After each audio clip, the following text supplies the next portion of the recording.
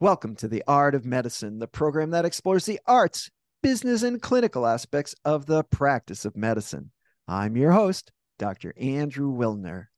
Today, I'd like to welcome James F. Jordan, Distinguished Service Professor of Healthcare and Biotechnology at Carnegie Mellon University's Heinz College, and a healthcare and life science expert.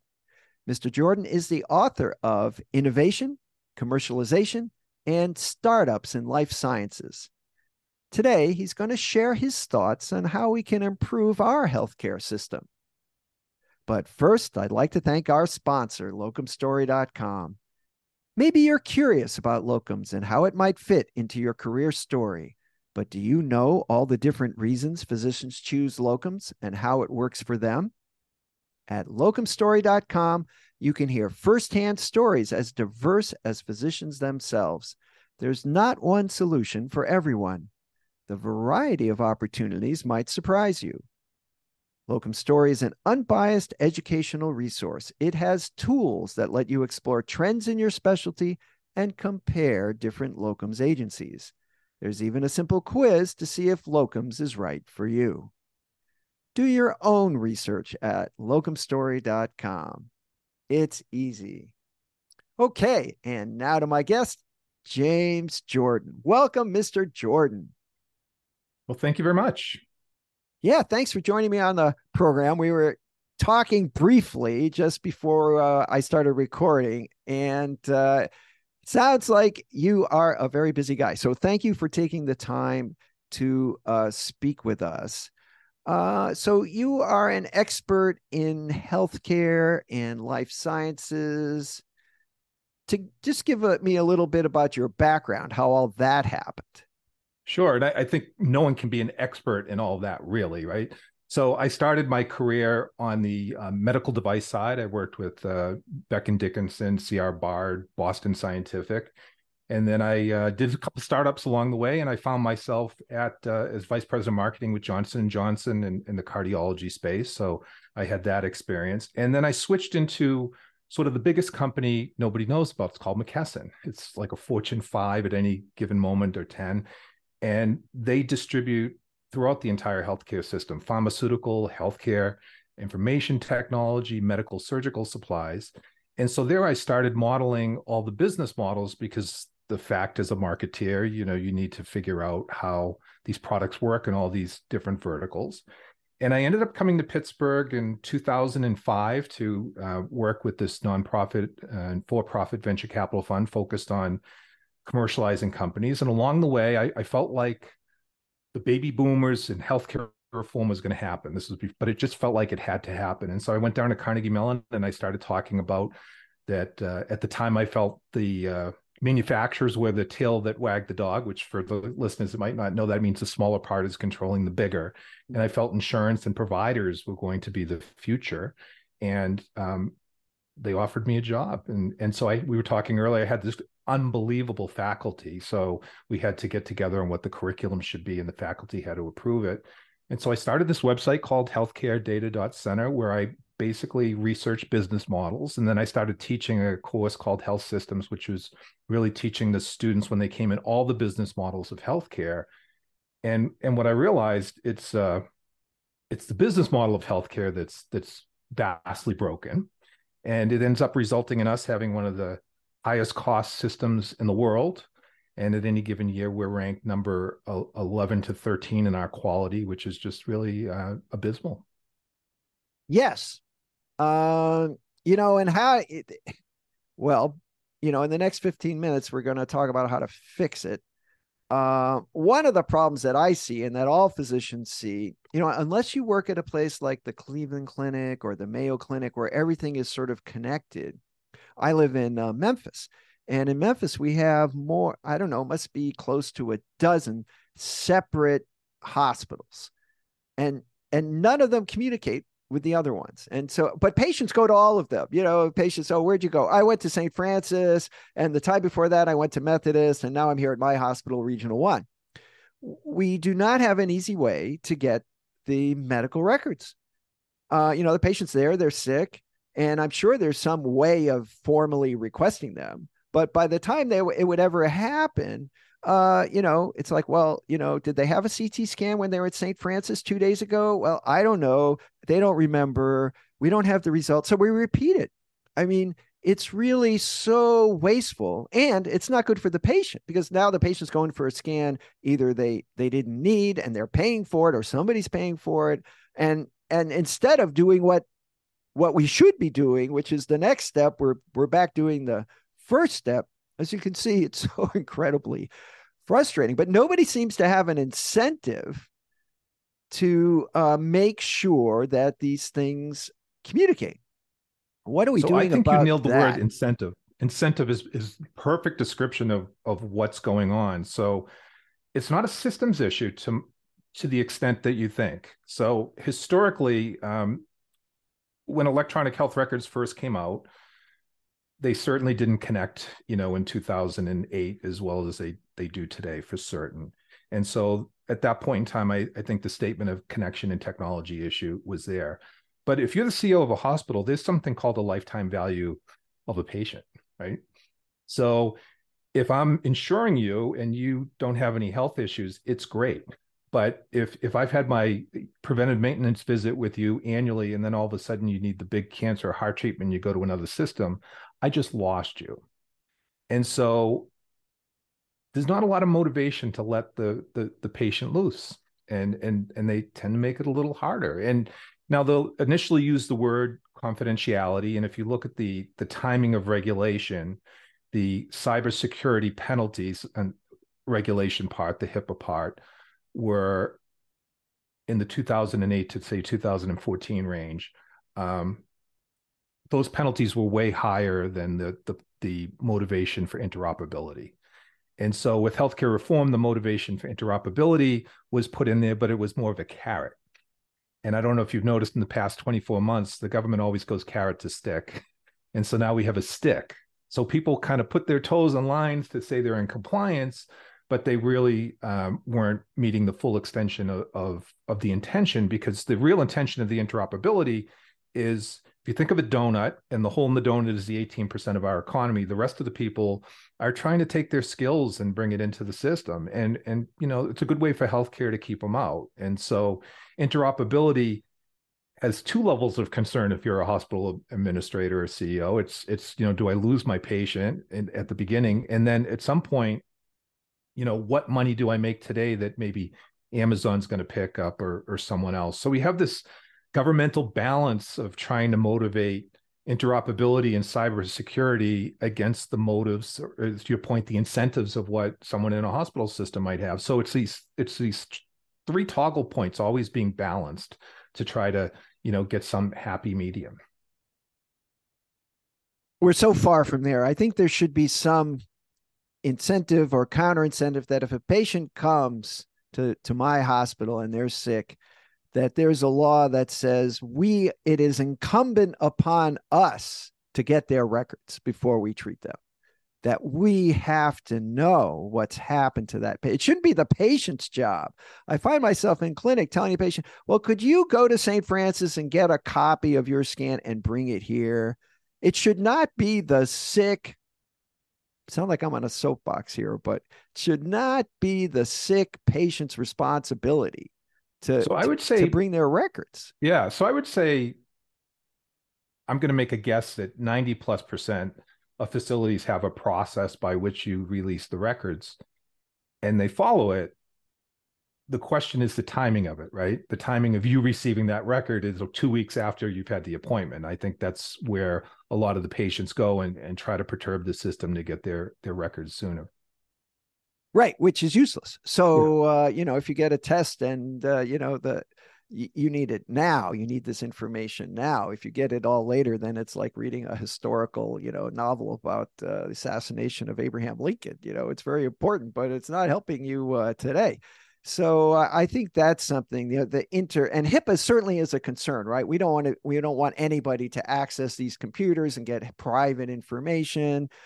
But I think, as I think you hinted at, this has been used more as an excuse to prevent interoperability between systems rather than a real concern. It's like, oh, well, we can't do that because of HIPAA. We can't share this, there's got to be a way. In fact, well, the Veterans Administration, it doesn't matter what VA hospital you're in all over the country. And of course, there's limitations that the VA has, but one of them is not medical records. A patient could be in the VA in Long Beach, California, where I did my internship, and show up at the Boston VA, and you just type their name in and boom, there's all their records. Part of that is there's only one way of doing things at the VA. So it's funny that you mentioned this, because when I did a podcast myself with a gentleman who's got a lot of experience around the rest of the world, and he was talking about France and the UK and these other places. And although they have public systems, they also have private systems.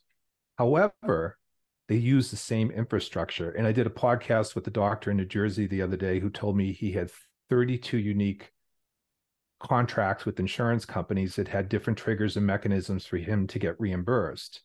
And at the same time, he said, I just treat someone. Now I'm spending double the time of treating someone, figuring out how I'm going to get paid. And those are the pieces of the system that need to be fixed. In my classroom, when I'm teaching, I hold up an American Express card and a Visa card. And I say to myself, why is it some places won't take this American Express because it's half a point higher? But yet, from a regulatory perspective, we've allowed insurance companies to keep no more than 20 cents on the dollar, albeit today they're around 15. So they are improving. But from a regulation, we allowed them to keep that kind of money. And why? What is it that they're doing when I've got hospital systems operating at a 4% profit? I've got physician offices that are going out of business because they can't keep the infrastructure and administration up, or they're selling their practices to bigger organizations. I think there was a New York Times article literally last night talking about venture capital. Yes, I saw that. Yeah. So what's happening is, when the HITECH Act happened, when healthcare reform started, there was this requirement for infrastructure and reporting systems. And what that really meant for a lot of private practices, anywhere from $200,000 to $400,000 in infrastructure that was required. And so they were sort of forced to merge up. Now, because we've advanced cloud systems so much, I actually have talked to 2 doctors recently that have taken their practice out and gone back to private, which I can't say it's a statistical trend, but it really surprised me talking to them, like, oh, I can get all that in the cloud now. So I think, venture capitalists looking in and saying, okay, well, maybe there's a middle here. Maybe we have a lot of people that went inside thinking they were going to have a quality of life, or maybe get, they were incentivized a lot of times with bonuses that they never received, right? So they said, you haven't been making money over these years. Come on in, and we'll keep your salary where it's at, but we'll bring you back up to where you were with these bonuses. But then they start cross-charging all these things, and a lot of people aren't getting them, and so they're spinning back out. So I think venture capital is starting to say, okay, well, let's meet in the middle. We can fund you, and we can, take care of some of those issues. Do you have any fixes for us? How can we attack some of these problems and fix them? So I think the majority of the initial problems, it's going to be continuous improvement, of course, but inside the hospital, we're doing quality improvement things like augmented reality on spinal surgery and precision medicine and that kind of stuff. But truth be told, if you were to step back and look at the entire system, it's errors, duplications, and the amount of paperwork. And so everyone wants to talk about artificial intelligence doing all these cool things actually in the practice. And I think the first layer of reducing cost and your art of the medicine is appropriate, because what you want a physician to do is have information and spend his day being intuitive, right? So if you think about our statistics classes we took when we were in high school, it was the tale of the variance, right? Where all the unique things came up. And so why is it that an older seasoned physician sort of has some judgment calls and things that maybe a younger one wouldn't? It's because they saw the tale of that variance. So what you'd like to see is, let's take care of the administration stuff first. Second layer, come in and avail variance to physicians so that they can spend more time with their patients, which is really what they wanted to do. If you look at the American Medical Association did a survey last year about not only the pay, but the stress and actually the mental health issues that are going on with physicians. It's just staggering. And we also have a physician shortage coming. And so, we need to let physicians get back to being physicians. And one of the most interesting insights someone gave me a few weeks ago was a general surgeon. He said to me, all of us physicians have to be, mentally fleet and flexible. But he goes, if I have surgeries 8 hours a day for, 5 days a week, he goes, that's very physical. That's very, a lot of dexterity and a lot of physical. Well, if I'm doing reimbursement forms and now I'm only practicing that 3 days a week, not only am I not making money, but as I get older, I don't have the stamina. And so we're actually, that was shocking to me. Like, wow, we're like, it's like taking an athlete and saying you can't work out. Yes, or you have this guy, he's going to be running track in the Olympics, right? And he's training and he's got to get enough sleep. And then you come to him, the day before the meet, and he says, well, you got to fill out all these papers, before you can run. It shouldn't take more than half a day. And it's like, Yeah. that's not his skill, right? That's not his talent. Right. And, why is he doing that? But well, you can't run unless you do it. And, there's a system out there. Well, everyone would agree that that's absurd. I use the example, you're checking out of the supermarket, right? There's a line and there's a scanner and you're going to pay. And then everybody that's going to pay has a different way they're going to pay. Right? Like, so the girl behind the counter says, oh, how are you paying today, sir? It's like, is it a credit card or there's 27 other ways? I mean, that's what the insurance companies do to the physicians, right? Different contract, different criteria, different. I mean, how a business can't function that way. You're going to pay in cash, you're going to pay in credit card. You get two choices. You don't get 35 choices on how you're going to pay, and then they don't pay, and then you got to chase it, right? Or the claim is denied.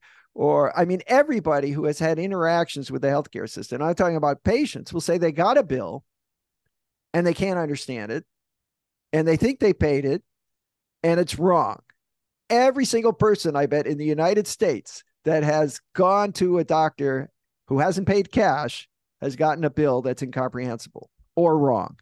So I think that, in defense for the craziness, I don't think if you look at any system, you must, at the beginning of trying to automate it, have the experts in there to give judgment. So I don't think there's any way we could have started this process without physician input.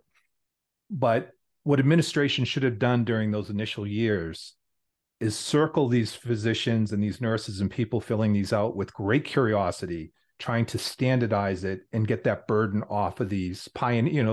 What's the old saying? You can tell the pioneer, they're the ones with the arrows in the back. You had to have that technical group be the people that gave insight. It's just that administration hasn't reacted, or even maybe the industry. Now, I don't know if you know this, but there's something called ICD-11 coming to the United States. It's been approved by the World Health Organization. For your audience, it's a way that we collect morbidity and mortality. And it wasn't designed to be a reimbursement system, but the US sort of has backboned it to the reimbursement system. And what they've done is they've partnered with a group called SNOMED, which was part of the early electronic medical group nonprofit that worked with them to get the technical terminology, the physician terminology standardized around the world. So if you say, diabetes 2 or something in one language, it's all the same. So they've partnered for this release. And so ICD-11 is supposed to be set for the digital world. And my hope is that this is finally a backbone, but it's been, 20 years. It's really slow, to your point.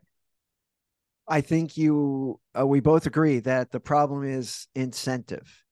The people making the EMR, as long as people are buying it, they don't have a big incentive to improve it or change it. Oh, it's good enough. I heard the woman who owns, I think it's Cerner, right? She developed it. It's not, or the other one. What's the big? It was the other one. Epic, yeah. Epic. And someone said, physicians are, not that pleased with the operability. Oh, no, that's not true. We don't hear any complaints. Just denied, flat out that there was even a problem. And it's like, well, that's corporate America. If you're high enough, in the chain, you could just say, oh, it didn't even happen. Well, again, it really wasn't ever initiated with, it was meant to be sort of a data warehouse of patient records. No one ever really, at the beginning of it, thought of it as the basis of providing, it was one way. It wasn't designed to necessarily be Ah, two ways. And so I think, as we're talking about predictive analytics and artificial intelligence, everyone's sort of saying, is it the electronic health record that's going to do that, or is it going to be some other software that's going to access that information to do a different thing? And hmm. so I think we're in that center right now trying to decide that. Obviously, it's going to be the motivation of the electronic health care record folks to try to specialize in those areas. And I think they're sort of taking if you think of your Apple phone with your app, they're trying to take an app approach where you can plug things on. But at the end of the day, the people that do big data and analytics, I think I don't know when this future will be, but I imagine the more data we have, the better off we are. And I think that data is going to actually go outside of the hospital into big databases at some point in time and be proven. I mean, I always go back to the sci-fi movies where people are having conversations with the computer, and they're actually it's the person having the conversation that's getting the data and creating a hypothesis, right? Or creating some insight that maybe the computer may or may not have had. The assumption there is that it's a perfectly validated, unbiased database, right? And we're just years away from that. But what you'd like to see is the vision is a physician being able to look at his or her patients and have variants come to them first, and be able, instead of going through 200 records to get the vital piece of information, that the vital piece is availed to you. And also, you shouldn't have to reinvent the wheel. In other Mm-hmm. words, my hospital has 300 beds and we have records, and the hospital across the street has 300 beds and they have their records and they don't communicate. But, each one of us is probably going to have one case of Creutzfeldt-Jakob disease this year because it's like 1 in a million patients. My town has less than 1 million. So I might get a case this year and then they might get a case next year. And these cases are very difficult to recognize. But if we shared our communal experience, and of course we'd expand that to the whole country, not just these two hospitals are literally across the street from each other, there's the potential to improve patient care through physician education and recognition and systems. So I think there's this sort of tantalizing promise that data and AI has. I don't know, but it seems out of reach. So I think we're sort of dog boning it. So if you were to look pre-COVID at the data on the CDC website, and then today you can see the public health and hospitals. I can actually take, I think it's like 12 diseases, and I could tell you in each hospital what's going on. So you can see that effort being happen. And then you can see these precision medicine models happening, which are the precision medicine models are generally focused around one disease. And one of the models that I love, it's a company called Aerial Therapeutics, and they work on pancreatitis. Hmm. And if you've had pancreatitis long enough, you're going to eventually get pancreatic cancer. And so just the entire goal is catch it early, stop it. And so they have a model. And the challenge is they found that general practitioners may have had, 500 patients, of which maybe 2 or 3 have this. So I'm making this up to be extreme, but if I had something that looks like psoriasis and you had something that looked like psoriasis, if I was tagged under that system, it might be a more serious thing that I need to be attentive to. And how would a physician know that when they're, so hopefully we're going to take the vision that you just pressed, is taking that little mini precision medicine model and trying to kind of fill the distance between the CDC and, the individual models. And I think that's coming. It's just when. Okay. Well, I hope I'm around to see it. now, That's the question, right? before we wrap up, is there anything you'd like to add? No, I think we talked about a lot of things today. We mentioned previously that my academic website is called healthcaredata.center. And I also have a podcast, and my podcast is really around business models. So it's different than yours. So one week I'll talk about precision medicine, then I'll talk to nurses or home care, and that's at chalktalkgym.com. Chalk Talk Gym. Yes. That's the James. That's the Okay. James. Yes. Chalktalkgym.com. Yeah. Well, I will definitely give that a listen. Well, I'd like to thank my guest, James Jordan, for appearing on The Art of Medicine. Thank you. Before we close, I'd like to give another thanks to our sponsor, locumstory.com, a resource where providers can get real, unbiased answers about locum tenens. I'm Dr. Andrew Wilner. See you next time.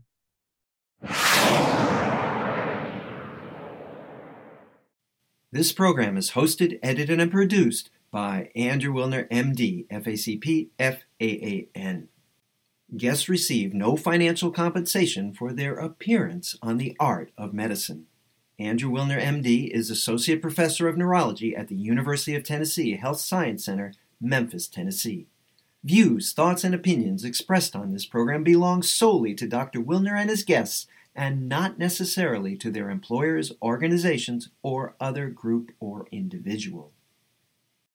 While this program intends to be informative, it is meant for entertainment purposes only. The Art of Medicine does not offer professional financial, legal, or medical advice. Dr. Wilner and his guests assume no responsibility or liability for any damages, financial or otherwise, that arise in connection with consuming this program's content. Thanks for watching. For more episodes of The Art of Medicine, please subscribe. www.andrewwilner.com